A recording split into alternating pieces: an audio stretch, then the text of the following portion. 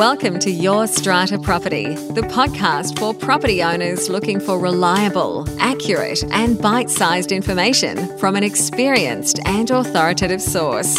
To access previous episodes and useful strata tips, go to www.yourstrataproperty.com.au.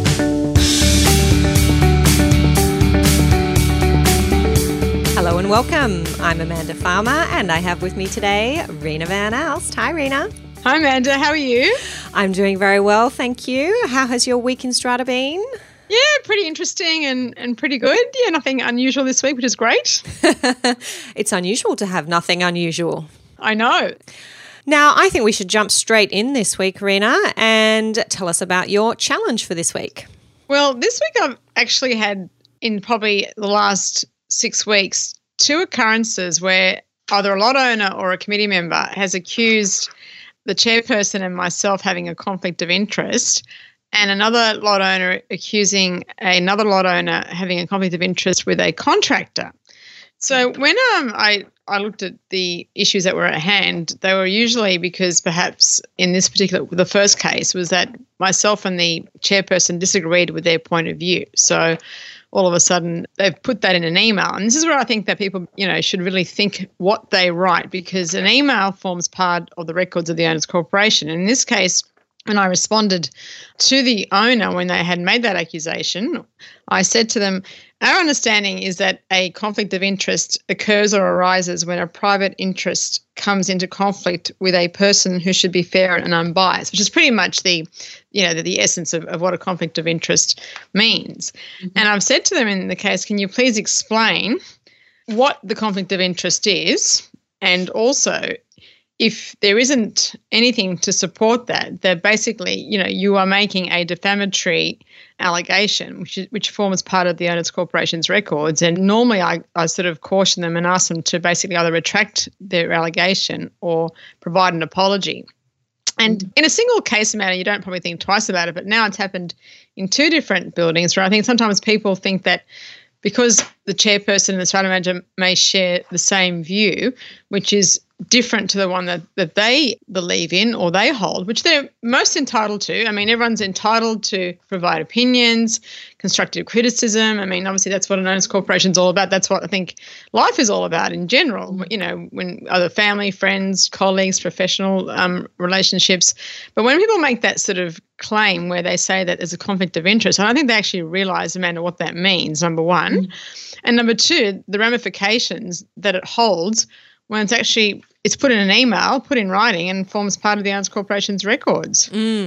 Yeah, I agree with you, Reena. In my experience, when a strata manager perhaps asserts what the law is or requires an owner's corporation or a committee or a particular committee member to comply with that law, often when that person doesn't agree that they should be taking those steps, doing those things, then there can be allegations that you're wrong, you're on the side of the chairperson, for example.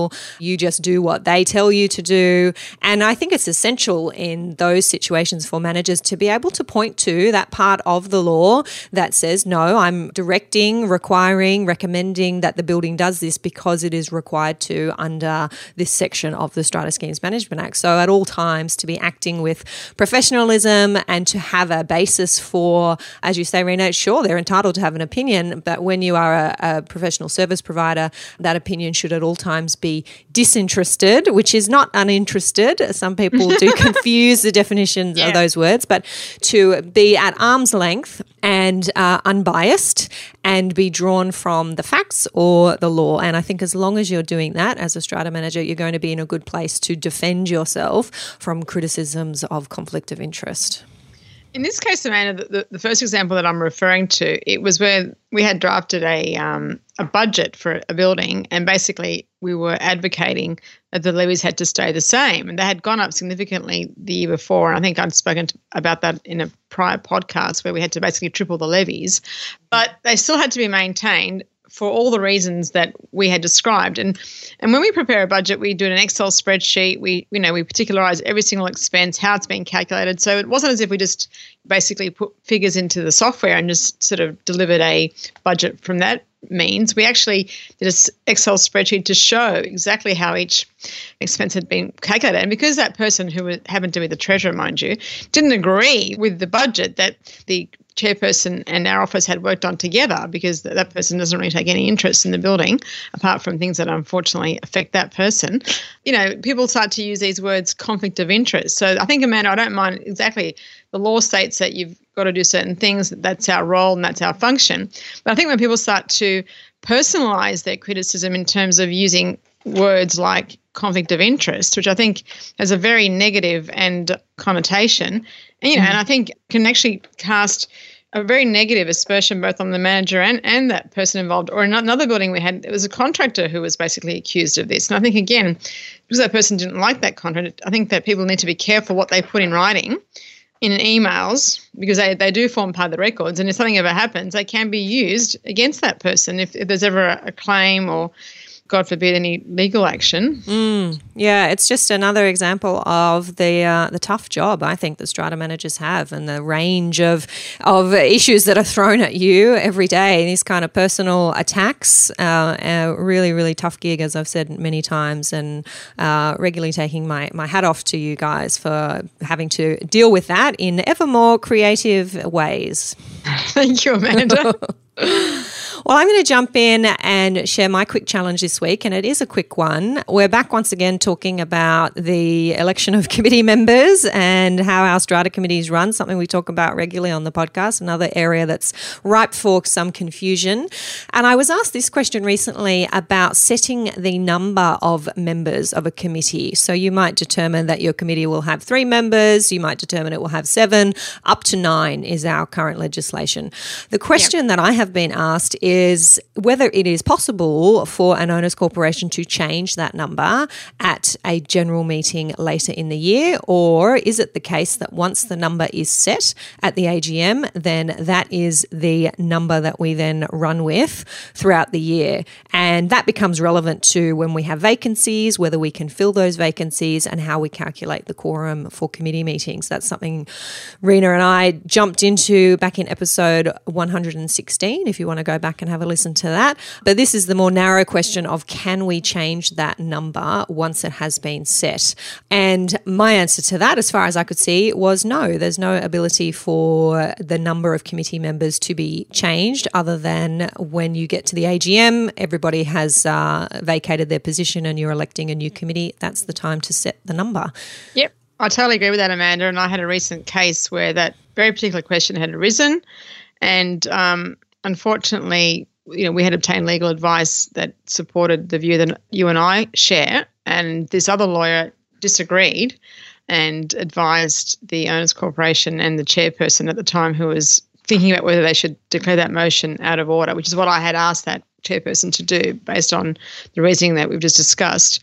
And obviously the owners corporation's lawyer at the time didn't agree with that opinion and stated otherwise. But I think that the number can only be set at the AGM. Otherwise, again, it's a whole thing of, changing. And the whole reason for this particular motion being put on was because people didn't like the people that were on the committee, even though they had been validly elected, Amanda, at the AGM. They didn't want them on the committee in the first place, and then they decided that they would basically change that when they could. And fortunately, they did not succeed, which was a good outcome in this case, but it could have gone the other way. Yeah. Interesting, these intricacies in our Act, and something that might seem quite clear to you and I, Reena, and perhaps to other lawyers, another lawyer will find arguable. That's part of the beauty, I think, of being a lawyer and being able to take those different sides, and probably the reason why we have so many lawyers. But I think this particular example, as you say, Reena, this is the reason why we have that restriction on being able to set numbers, because if you could change those numbers as you go, then the protections that are built into the legislation don't really have any work to do. But as you just said, Amanda, about lawyers giving different opinions, I think it does make it really hard for strata managers who obviously are not legally trained and are trying to do their job, when I think, you get people giving different opinions. And I don't think it's a problem with giving a different opinion, but I think sometimes there are certain things that I would assume, I shouldn't say they're black and white, but I think that are very clear in the legislation. And I'm not sure sometimes if lawyers just want to support what their clients want them to say, or it's another sort of thing to think about, I think. Yes. Well, an opinion certainly has to be arguable, as we say. You have to have some basis for that opinion. And the way good lawyers, I think, should be thinking is, would this hold up before the tribunal or a court? If I was going to be arguing this line of reasoning before a member of the tribunal or before a judge, would I be able to do that well and with good prospects of success? And if you're just grabbing at straws and trying to find reasons to support and achieve what it is your client wants with no real argument to back that up, then you're going to find yourself in trouble. So there are some situations where there are good arguments on both sides, and often we see that progress to tribunal proceedings and we get a decision from the tribunal that then settles the issue for everybody's benefit, or we see changes to legislation. So I do think that where there is an arguable view the other way, that should be aired, because it means that there is an area that needs to be clarified, and often the best way to do that is through changes to legislation, and we do see that from time to time coming through, certainly with our old Act, many amendments, and I'm sure those amendments we'll be seeing coming very shortly with I'm still calling our new Act, but we're almost 2 years in now. It feels pretty new because we've been practicing it for a lesser period than the previous legislation. That's right, and we're still ironing out these things and finding the loopholes and the grey areas. So I think it's important to talk about those so that we can tidy them up.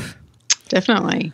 All right. Well, I think we have a joint win to discuss this week, Reena, and we were both lucky enough to attend the launch of Neighbours, NABERS, that is, the Neighbours in Residential Strata Schemes. Neighbours is the national rating system that measures the environmental performance of buildings, and it has been in our commercial buildings in Australia for a number of years, and it has just been launched now into our residential strata schemes. And if you want to find out more about how all of that works, what it is, why it's so exciting, check out episode number 97, where I had a chat to Carlos Flores, who works with Neighbours, and he was able to very articulately explain to us what Neighbours is and why it's going to be a real game changer for our residential property space. And Reena, you were present at this launch for a special reason. You want to share that with us? Yeah, so one of the schemes that we manage is the Bauhaus Apartments in Pyrmont, and Gordon Strait, who's been on one of your podcasts, Amanda, previously, has taken so many initiatives in ensuring that the Bauhaus adopts many measures, and they were actually the recipient of one of the initial awards that were provided that night. So congratulations to the Bauhaus at Pyrmont and the building manager there, who also works closely with Gordon in implementing the initiatives that have been put into that building, where their electricity bill has been reduced by a huge factor. I mean, it's just wonderful to see. So congratulations to the Bauhaus in that effort. The Neighbours Apartment program also includes efficiencies not just in energy, but also water consumption and other energy initiatives. It's really exciting, and it's something that I'd love to get my building involved in the future, to be involved in that pilot project and to receive that award from Clover Moore, which you did, Reena and Gordon, is a great thing and a testament to the hard work that's being done by people like yourselves in volunteering, at least on Gordon's part, volunteering, putting their hand up to go that extra mile to improve their building's bottom line, really, and to start seeing the kind of results that he's been seeing and the owners have been seeing at the Bauhaus is excellent, and makes us other strata dwellers excited for what we might be able to achieve in our buildings. Yes, man. And if people want to read more about that, they can go to our website and look at our June newsletter, and that has a whole section on that particular piece. And also you can read more about Gordon's initiatives on his own website, which is also a link has been put into the newsletter for that. So if people want to have a read, please go there and have a look. Yes, Gordon's company is Strata Works. I will make sure that there is a link to that newsletter in our show notes, Reena. Wonderful. Thanks, Amanda. Excellent. Well, I know you are preparing for a holiday very shortly. Keep packing those bags, getting those tasks ticked off the list. We should say that even though you're going to be on holidays and then I'll be out of the country for a little while, we'll still be here every week with our podcast episodes. The wonders of technology. We're not really going anywhere. That's right. Which is a good thing, but also it's a bad thing because it just means that people just never get to stop listening to us, unfortunately. No, that's not a bad thing. That's not a bad thing at all. We need a holiday from them. They need a holiday from us. Do you? Send us an email. Do you need a holiday from Reena and I? No, not at all. All right, Reena. Well, I shall catch you next time. Thank you as always. Okay, bye, Amanda. Bye. Thank you for listening to Your Strata Property, the podcast which consistently delivers to property owners reliable and accurate information about their strata property. You can access all the information below this episode via the show notes at www.yourstrataproperty.com.au. You can also ask questions in the comments section, which Amanda will answer in her upcoming episodes. How can Amanda help you today?